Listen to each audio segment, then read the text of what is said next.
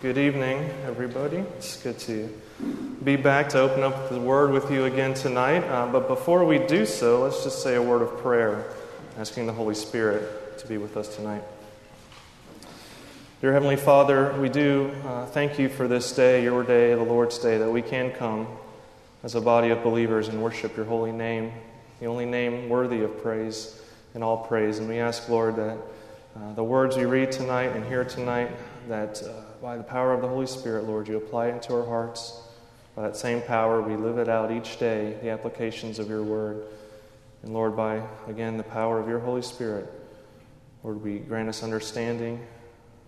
Those who may not yet call on your name or know you, Lord, grant by that power that you change their hearts, transform their hearts to call on your name as Lord and Savior, to look to you for their salvation, you alone. We pray this in your name. Amen. So we are in the book of Malachi, chapter 3, the final book of the Old Testament. Malachi chapter 3, verses 1 through 6. This is the word of God. Behold, I send my messenger, and he will prepare the way before me. And the Lord whom you seek will suddenly come to his temple, and the messenger of the covenant in whom you delight. Behold, he is coming, says the Lord of hosts. But who can endure the day of his coming? And who can stand when he appears? For he is like a refiner's fire and like fuller's soap. He will sit as a refiner and purifier of silver. And he will purify the sons of Levi and refine them like gold and silver. And they will bring offerings in righteousness to the Lord. Then the offering of Judah and Jerusalem will be pleasing to the Lord, as in the days of old, and as in former years. Then I will draw near to you for judgment. I will be a swift witness against the sorcerers, against the adulterers, against those who swear falsely, against those who oppress the hired worker in his wages, the widow and the fatherless, against those who thrust aside the sojourner and do not fear me, says the Lord of hosts. For I, the Lord, do not change. Therefore you, O children of Jacob, are not consumed. It's the word of God. Now, from the very moment, way back in Genesis, when God spoke the words to Adam and Eve that there would be one who would come who would crush the head of the serpent, the coming Messiah has been hoped on. He's been longed for. He's been prophesied about. Micah 5, chapter 5, verse 2, the Messiah will be born in Bethlehem. 2 Samuel 7:12, the Messiah will come from the line of David. Isaiah 53:5, the Messiah will be pierced for our transgressions, crushed for our iniquities, and will be healed by his wounds. So here in Malachi is another well-known prophecy about the messenger of the Lord. And this prophecy comes at a time when the Israelites were losing hope in their Lord. They were losing faith in God. They had returned home from exile and were awaiting the glorious restoration that the prophets who had come before had spoken of. Disappointed by how reality of their return didn't match their expectations, they became faithless. The people profaned God's covenant by marrying daughters of a foreign god. The priests profaned God's worship by offering polluted sacrifices. They questioned God's love for them, and they questioned God's justice. And in chapter 2, verse 17, right before chapter 3, it's here that God says that he has been wearied by the Israelites questioning his justice. The Israelites who were saying, everyone who does evil is good in the sight of the Lord, and he delights in them. And by asking, where is the God of justice? So here in chapter 3, verses 1 through 6, God answers this question. His answer is that he will send the messenger of the covenant. He will send the messenger who comes with the message of the Lord's coming, the message of the Lord's refinement, the message of the Lord's judgment. So first let's look at the message of the Lord's coming. Look back at verse 1, verses 2a. There it says, Behold, I send my messenger, and he will prepare the way before me. And the Lord whom you seek will suddenly come to his temple, and the messenger of the covenant in whom you delight. Behold, he is coming, says the Lord of hosts. But who can endure the day of his coming? And who can stand when he appears?" Now, there are two messengers spoken of in this passage. The first messenger prepares the way for the Lord. The second is the messenger of the covenant, or Jesus Christ. The prophecy of the first messenger is fulfilled in John the Baptist, as we heard this morning, in his message of repentance. He was preparing the way for the second messenger, Jesus Christ, the Messiah. The Israelites are told that this messenger is the Lord whom you seek, and that he will suddenly come to his temple. And the messenger of the covenant in whom you delight, behold, he is coming, as it says in verse 1. And we have this prophecy. We know that Christ did indeed come into his temple. We read in the Old Testament how the glory cloud of God filled the tabernacle, showing that God was with the people. When the Israelites came back from exile, they rebuilt the temple, yet it paled in comparison to the splendor of the temple built in the time of Solomon. Yet they still waited for God's glory to fill the temple as it had before. But this prophecy, it doesn't point to God coming to fill the temple of the Israelites. It points to so much more. When the time had come, Christ came in flesh and tabernacled or dwelt among us, as we read in John chapter 1. He didn't come down in a manifestation. He came down in the flesh. He became man, yet fully God, and lived among us. He died on the cross, was resurrected, and sent the Holy Spirit so that he may come to his temple, which is no longer a building with rooms that only Jewish priests may enter, but his temple is the hearts of Jew and Gentile alike, in which the Holy Spirit dwells, uniting us to Christ. As Paul writes in 1 Corinthians chapter 3, verse 16, "Do you not know that you are God's temple and that God's Spirit dwells in you? If anyone destroys God's temple, God will destroy him. For God's temple is holy, and you are that temple." Isn't that a huge, unexpected blessing and mercy that God would even do this? Matthew Henry in his commentary says that though he is the prince of the covenant, yet he condescended to be the messenger of it, that we might have full assurance of God's goodwill towards man upon his word. This messenger, this Messiah, he didn't come to simply tell of the good news. He brought the good news. In fact, Jesus is the good news. He is God the Son, the second person of the Trinity, coming in the ultimate humiliation to die on the cross, to face the full wrath of God, so that you may be saved from your sins, and in him you may become the righteousness of God. As we read from Matthew Henry, he said that Christ condescended to come and be the messenger, which gives us full assurance of his goodwill towards us. So how can you doubt his love for you? See, he sent his Son. And how can you doubt his goodness? Because he sent his Son. How can you doubt his mercy? He sent his Son. How can you doubt his justice? He sent his Son. Now, there are a couple of things about this first prophecy of Christ's coming that I'd like to highlight before moving on to the next part. And the first is the manner in which the messenger comes. Notice in verse 1 it says, "The Lord will suddenly come into his temple."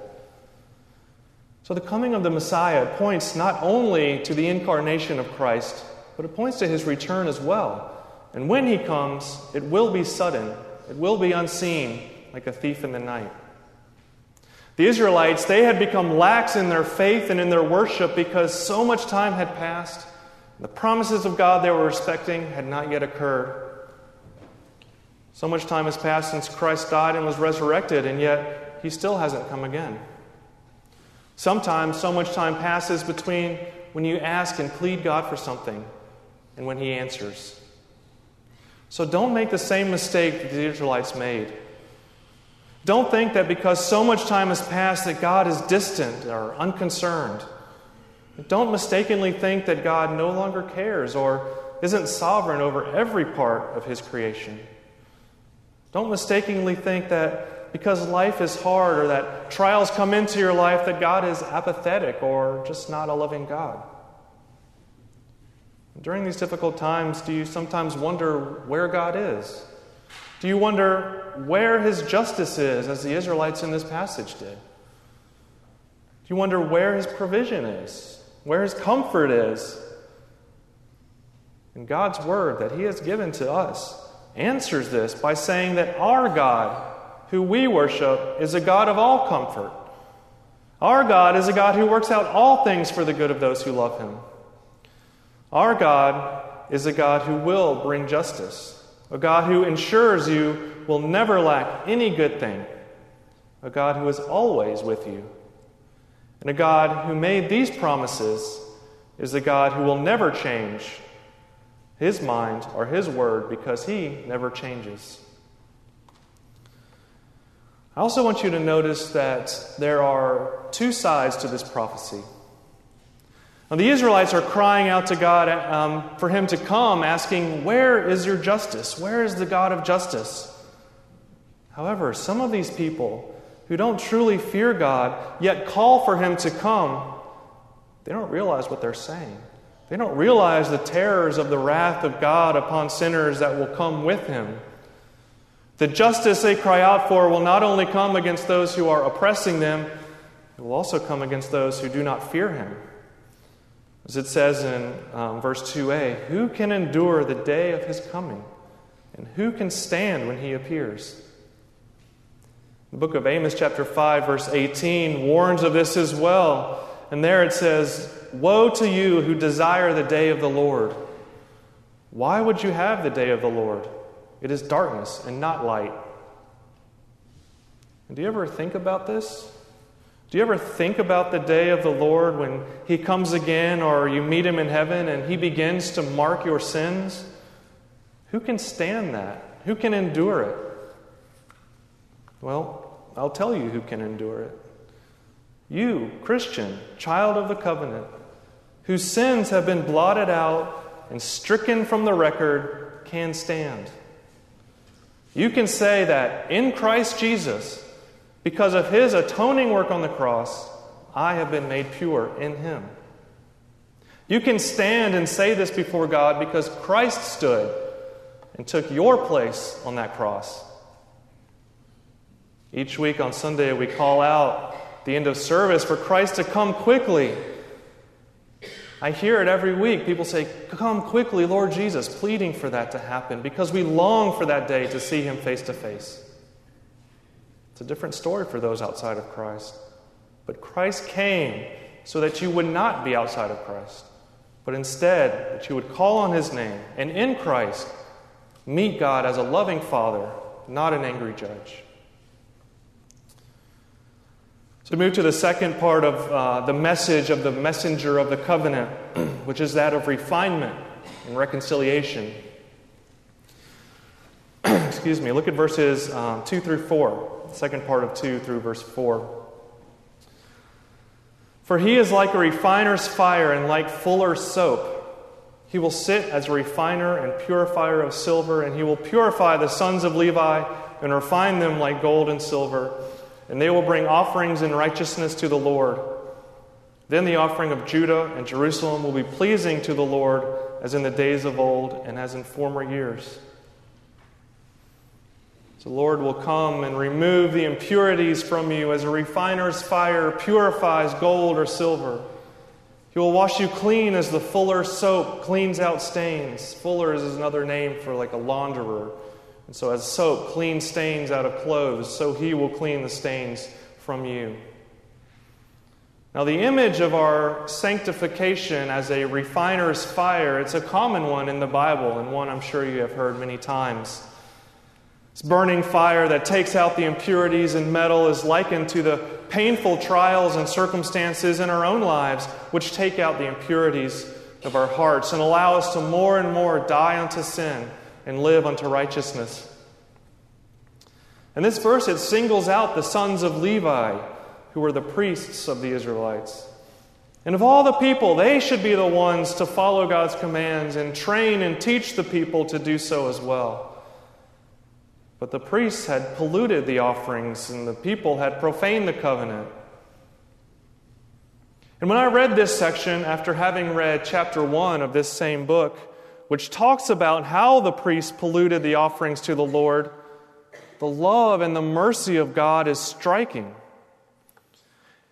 And in chapter 1, it talks about the priests, who are those set apart to instruct the people and turn them from their sin, had used that very power of instruction to cause many to stumble. It talks about how they held sacrifices to God in little regard as they sacrificed blind, lame, and sick animals to God while keeping the best ones for themselves. Yet here, in chapter 3, is Malachi prophesying that the Lord will come and cleanse you of these impurities, and you will once again bring offerings in righteousness that are pleasing to the Lord. You see, this refiner's fire, it is not an all-consuming fire. As it says down in verse 6, "For I, the Lord, do not change. Therefore you, O children of Jacob, are not consumed." This fire is a cleansing fire. This fire is a sanctifying fire. This fire is not designed to destroy, but to bring people back to righteousness. And the same is true for you as followers of Christ. And God doesn't throw you to the fire to be destroyed, nor ever will He. God sends the fire to bring you back to Himself. And is that not a great mercy? Is that not a great blessing? Though painful, it's from a loving God who does not turn His back on you, nor ever will. He does not give up on you, nor ever change. He never will change His mind about you.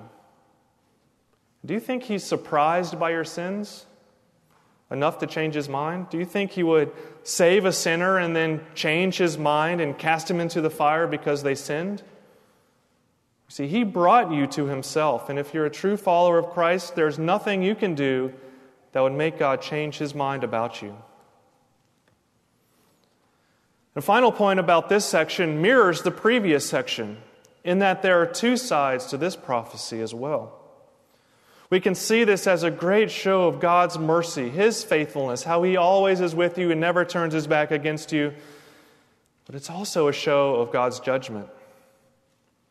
As we have said, the believer is likened to the gold and silver whose dross is burned away by the refiner's fire until they come out pure.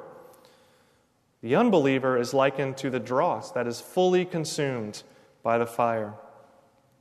This was a judgment of God spoken about in Ezekiel chapter 22, verse 18 to 22, which says, "Son of man, the house of Israel has become dross to me. All of them are the copper, tin, iron, and lead left inside a furnace. They are but the dross of silver. Therefore, this is what the sovereign Lord says, because you have all become dross, I will gather you into Jerusalem. As men gather silver, copper, iron, lead, and tin into a furnace to melt it with a fiery blast, so will I gather you in my anger and my wrath and put you inside the city and melt you. I will gather you and I will blow on you with my fiery wrath, and you will be melted inside her. As silver is melted in a furnace, so you will be melted inside her, and you will know that I, the Lord, have poured out my wrath upon you." As in the first prophecy we discussed of Christ coming, what a blessing it is for those in Christ, for the believer, and what a terrible curse for the unbeliever. This takes us to the third message of the messenger of the covenant, of the Messiah, and that's one of judgment. Now you're probably thinking, well, what are you talking about? All those messages are of judgment. And yeah, we've seen judgment in other messages, but this is a blatant telling of what is in store for the sorcerers, for the adulterers, those who swear falsely, those who oppress the hired worker, who oppress the widow and the fatherless, those who thrust aside the sojourner, and those who don't fear God. Now, this section that we read started out by the Israelites asking God, "Where is your justice?" And this section is God answering, "Here is my justice. You think I favor those who are evil? I will show you what I do to those who are evil. My judgment will be swift upon them, and it will be a terrible thing." Notice The prophet Malachi lists these sins in this verse, and it culminates in the final group of those who do not fear me. And in fact, all those who commit the aforementioned sins can be clumped into that category of those who do not fear God. The priests who polluted the sacrifices did so because they no longer feared God. They were no longer in awe and wonder at who God is and what He has done. They were no longer praising God out of a thankfulness for His mercy and providence, but rather just going through the motions of their duties. As Christians, all of us ultimately fear God. We would not be Christians if we didn't. However, day to day, it's easy to live as if we didn't. It's easy to slip into this complacency that we read about that the priests of Malachi did, of the Israelites in Malachi. It's easy to put the fear of man over this fear of God. It's easy to succumb to temptations and sin. This is why it's important each day to reflect on God and why it is that we fear Him. As the psalmist writes in Psalm 130, verse 3, which is reflected in our passage today in verse 2, "If you, O Lord, should mark our iniquities, O Lord, who could stand? But with you there is forgiveness, that you may be feared." So we must ask ourselves, do I fear God more today than yesterday? Am I more in awe over God's forgiveness of me and mercy on me than I was yesterday? Reflect on this, and the fear of God, this growing fear, this growing love, this growing awe and worship of God will override any fear of man. It will squash any complacency and replace it with a zeal for His Word. It will equip you to withstand temptation and turn from sin, because God will become more precious to you than any fleeting pleasure or affirmation of man. This entire book of Malachi is one of judgment against Israel. And I've tried to show you, and I hope that I have shown you, that as terrible as His judgment is, there's an even greater mercy that God shows to His people. And if there are any here who do not yet know Christ or follow Him, maybe you are thinking, this is no God of justice. Where is the justice in condemning people to hell because they believe something else or don't follow His rules exactly? Let me say that when the day comes, when this day of the Lord comes, you're standing in front of God as He recounts your sin, nobody will be able to say, I don't deserve this judgment of being guilty before you. So my purpose in pointing out the realities of God's judgment is not to scare you to belief or to say that you should just become a Christian to avoid hell. My purpose is to magnify the love of our Savior, who condescended to be the messenger so that you might believe in Him and be saved from this future judgment.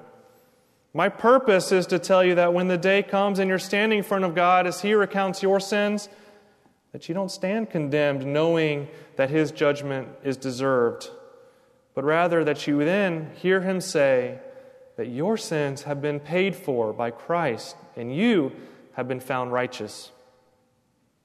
Christ came with this message for you. May the Holy Spirit apply it to the heart of the unbeliever so that they call it on the name of the Lord, so that they call on the name of the Lord and are saved. And may it affect the heart of the believer so that God alone receives all the praise, honor, and glory due His name. Amen.